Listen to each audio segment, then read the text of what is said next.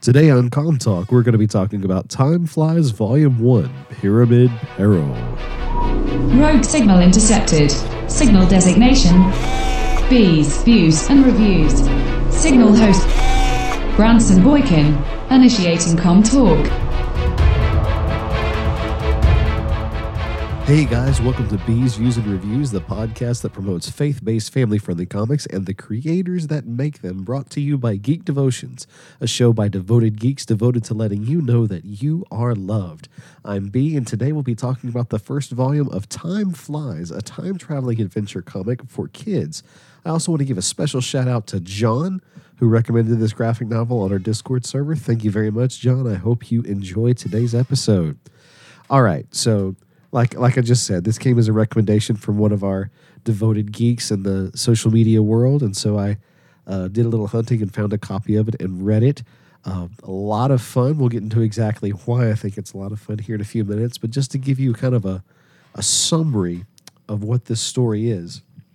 Laurel Templeton. This all centers around a girl named Laurel Templeton. She's a simple, ordinary girl, which on the surface doesn't seem all that bad, but she is the daughter of an extraordinary family.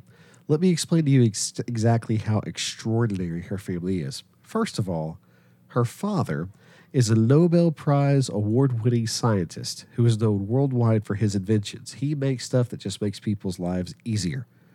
I mean, people, world leaders and everyone knows this guy because he is a next-level genius. Okay, so that's one thing. She's the daughter of this genius inventor. On top of that, her mom is this super brain surgeon who saves people's lives on a daily basis. She's always, putting the right cut there or the right slash there, and boom, the person can instantly think better. I mean, it's crazy. And then on top of all that, her little brother is a child prodigy who has been published in multiple poetry articles. He's like a miniature poetic genius. So she's surrounded by all of these members of her family who have these moments of awesomeness, and she's just this average, normal, ordinary girl. But very quickly, her own personal life becomes very extraordinary when she finds herself kidnapped by a group of cybernetic insects who travel through time to ancient Egypt in hoping that she can help them stop this evil menace from controlling the entire time stream. So here is this average girl who has an extraordinary family, but she's feeling bad because her life isn't extraordinary in any way that she can see, and she gets zapped into the middle of this time-traveling adventure where she is helping these cybernetic bugs, stop this evil from taking over. A couple of things about the story is that the fact that Laurel, she's this ordinary girl, and it bothers her. It bothers her that she's not as quote-unquote interesting as her family members.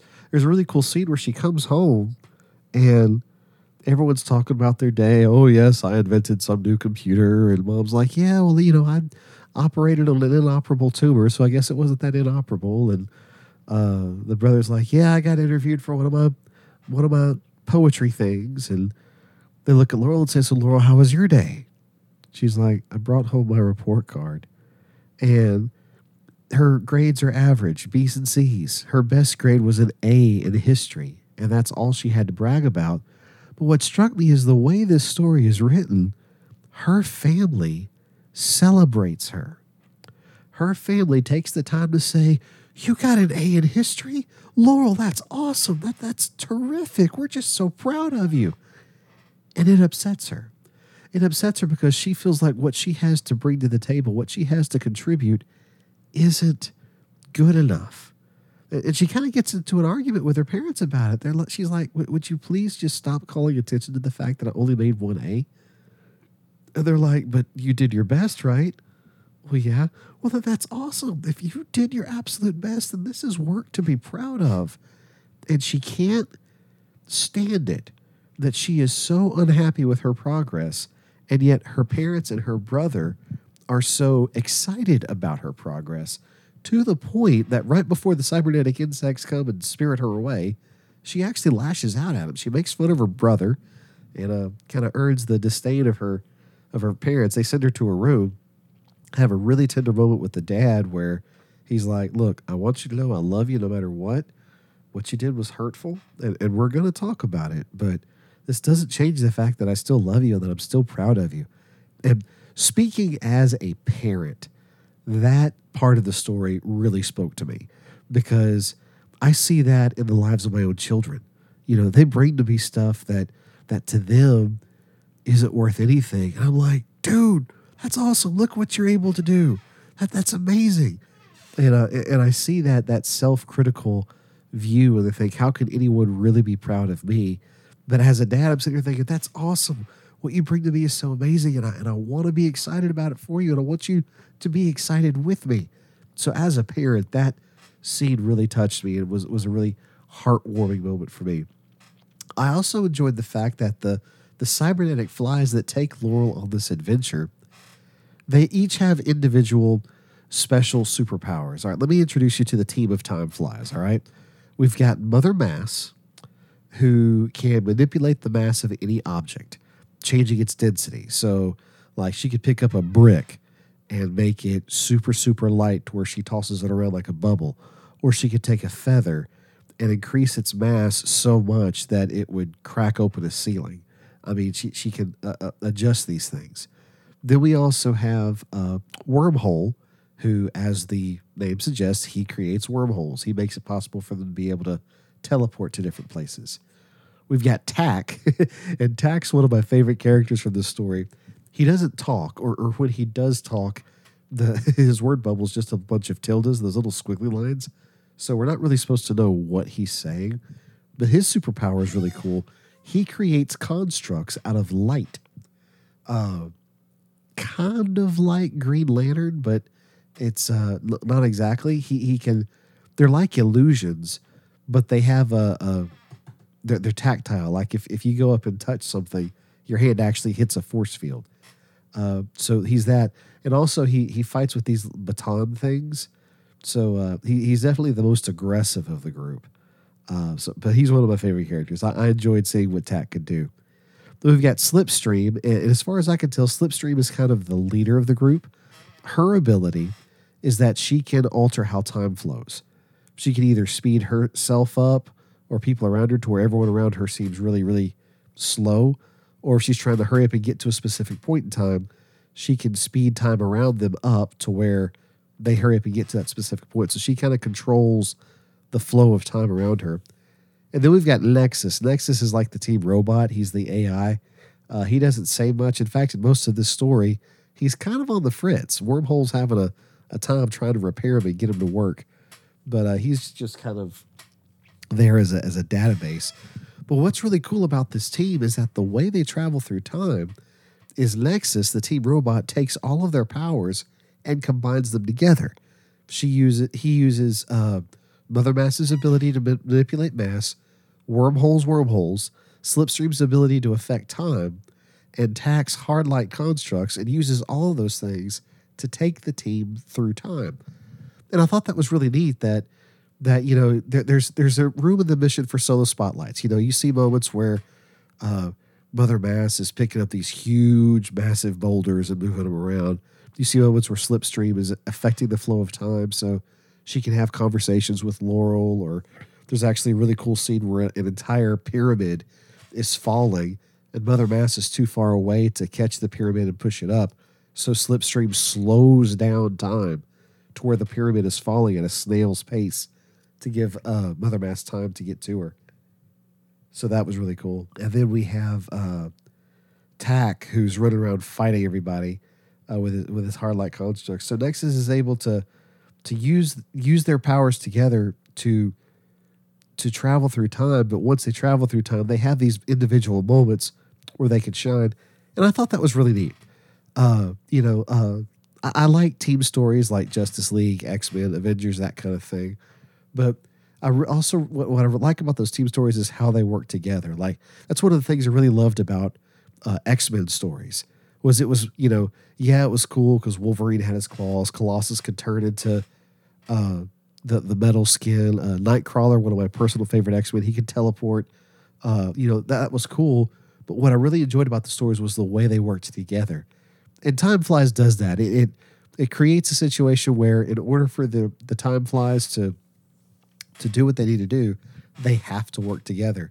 And it's interesting because as a group, they work together just fine. It's when Laurel is introduced that they have a hiccup. So we've got this new team member in Laurel coming in, and that kind of throws the balance off. But it's neat that it's a team effort. Another very interesting character is Darkon. Darkon's the villain of the story. He's this cybernetic spider. He has the powers of all the Time Flies. He can do them all. But he's jumping through time, kidnapping these people, and the Time Flies are following him. And he gets this idea to go to ancient Egypt. And he goes to ancient Egypt specifically to trap the Time Flies. So he travels to Egypt during the 10 plagues in Exodus, specifically to the time when it's the plague of frogs. So you've got a bunch of cybernetic flies flying around ancient Egypt, and in this particular time that they find themselves, there's thousands of frogs hopping all over the place. So for the first 10 pages of the book, they're fighting frogs. And I like that because when I think about that, first of all, I think it's really neat that, that you work the Bible into the history, but also the underlying assumption in having the Time Flies visit this time period is that the plagues of Egypt did in fact happen. By taking them to this moment, it's putting forth the idea that the plagues of Egypt were not a fairy tale or some legend. They were actually an event in history that you could read about, that you could visit. If we could get in a time machine right now, or if we could meet the Time Flies and they could take us, they could take us back to a specific place in a specific time where a biblical event was happening. And for whatever reason, that just struck me. How cool is it to be able to read a story about time travel and it treats the events of the Bible like they're historical events and not just legends or things that really happened, but we got to look and see how it really happened and what became the legend. Sometimes you have those movies where, there's the legend of King Arthur, but let me tell you what really happened. Time Flies doesn't do that. Time Flies assumes, hey, the Bible says in Egypt there was a plague of frogs, so guess what? We travel back in time to Egypt, there's a plague of frogs. And that was just really cool for me to see the Bible's history treated as real history. As a believer in Christ, I feel like it should be. I think the first 5 books of the Bible are history. And so to see a graphic novel treat the Bible's history as history was really encouraging for me. There was a special moment that Slipstream stands out for me. Like I said, Slipstream, from what I read, she seems like she's kind of the leader of the group. She can affect time. And there's this really cool moment. Laurel is freaking out. She's freaking out because she's been yanked out of what she thinks is her ordinary life. She's been shrunk down to the size of a bug. She's got this cybernetic armor on, and she's being chased by an evil cybernetic spider, and her life is going crazy. The one friend she has right now is this Hebrew girl who she speaks Hebrew because she's in ancient Egypt when the Hebrews were slaves. So they can't even communicate. So the one friend she has, they can't even talk to each other. She's freaking out. And Slipstream does something that's really, really cool. She takes time to explain to Laurel exactly what's happening and why they need her help. They're chasing this spider named Darkon through the time stream because Darkon's leader, some mistress that we didn't really meet, we heard her voice in the story but didn't meet her face to face. She's trying to control the time stream, and they need Laurel's help because, this specific example, because of her knowledge of history. But she basically says, look, looking back on the decision, we kind of just popped into your bedroom, grabbed you, and left without explaining to you anything about what's going on, the kind of dangers you were going to face. We didn't give you an opportunity to actually make a choice, and that was wrong of us. So we're doing that now. we can use our powers to take you back to your own time, take you back to your bedroom, and you can go on living your life. It was wrong of us just to snatch you up and bring you here. It is true that we need you. We're not going to be able to fulfill our mission without you. But it was wrong of us to force you, to not even take the time to ask you if you wanted to do this. And I thought that was awesome. It was a great moment for Slipstream as a leader because she reflects on her decisions. She recognizes where she made a bad call and she changes that decision. She actually takes the time to say, you know what? I'm going to make a different choice. And what's crazy is when she gives Laurel the chance to make a decision, Laurel at first doesn't say she'll help. Laurel at first says, take me home. I don't want to do this. And the rest of the Time Flies team are like, Slipstream, what did you do? She was our only hope. And now you're letting her walk away? And Slipstream is like, yes, we are. It isn't right for us to force her to do something that she doesn't want to choose. So I thought that was a really, really cool moment for Slipstream. It shows her integrity. It shows her level of faith in doing the right thing, that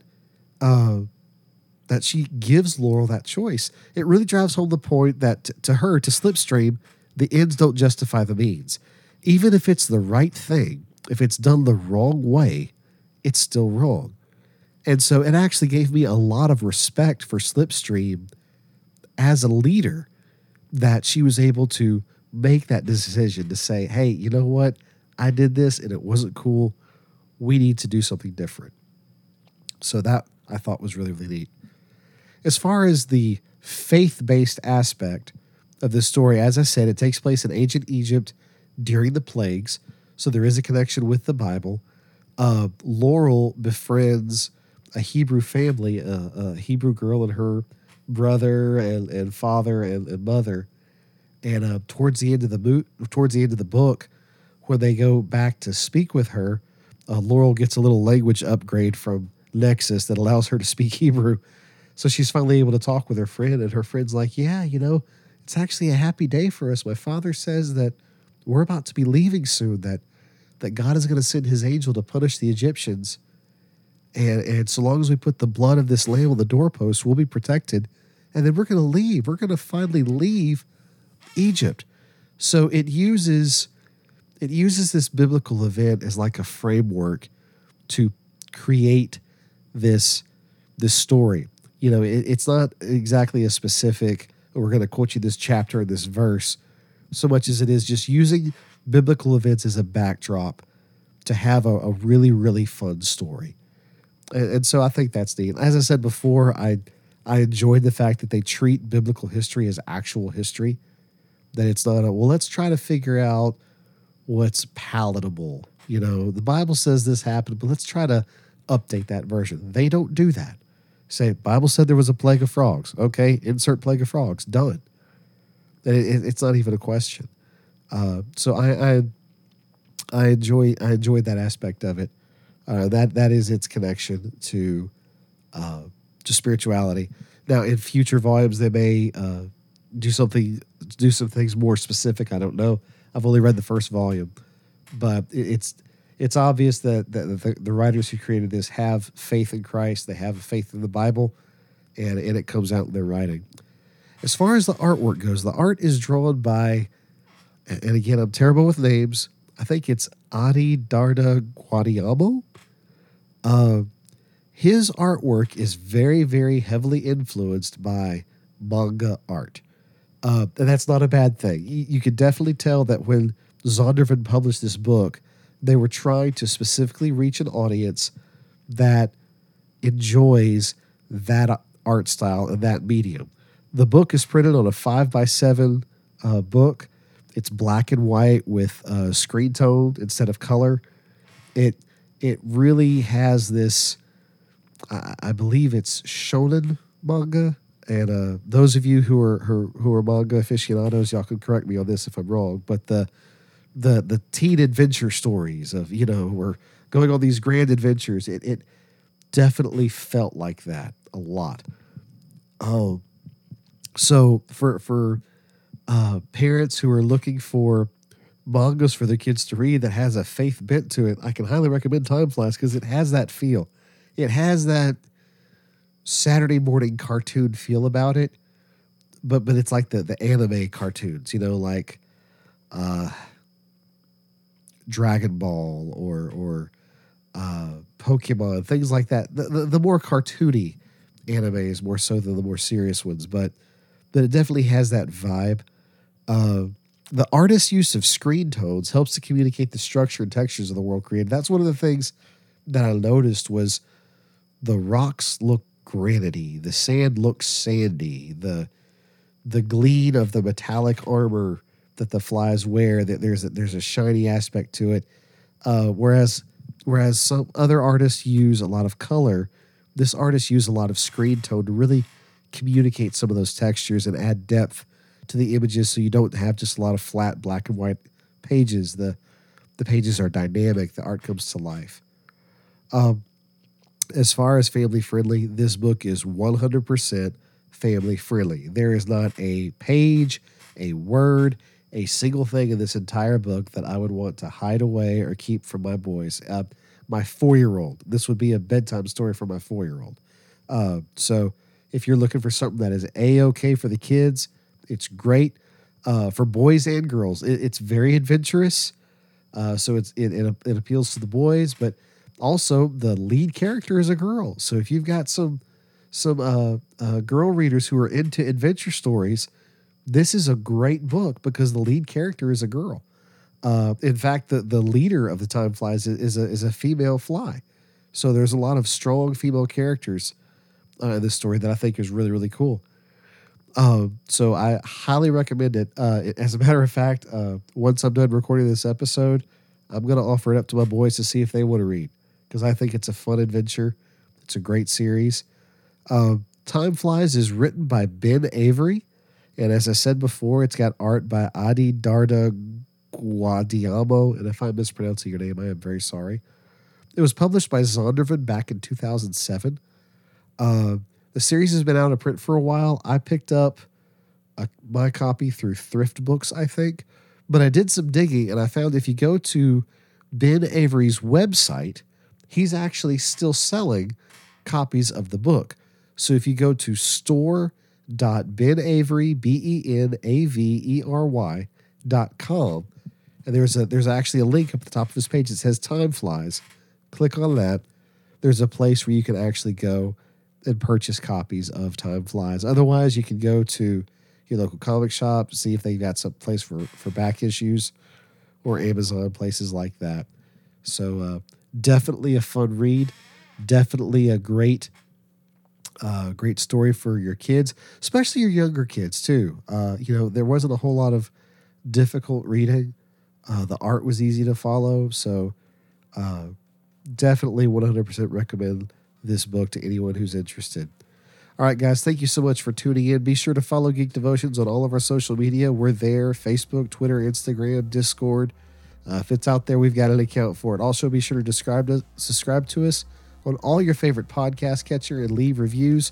We like to hear from you. We want to know what you think, especially if you've got recommendations. I've already got a couple more recommendations in the Discord. As a matter of fact, at the time of this recording, I had yet another one pop up in the Discord server.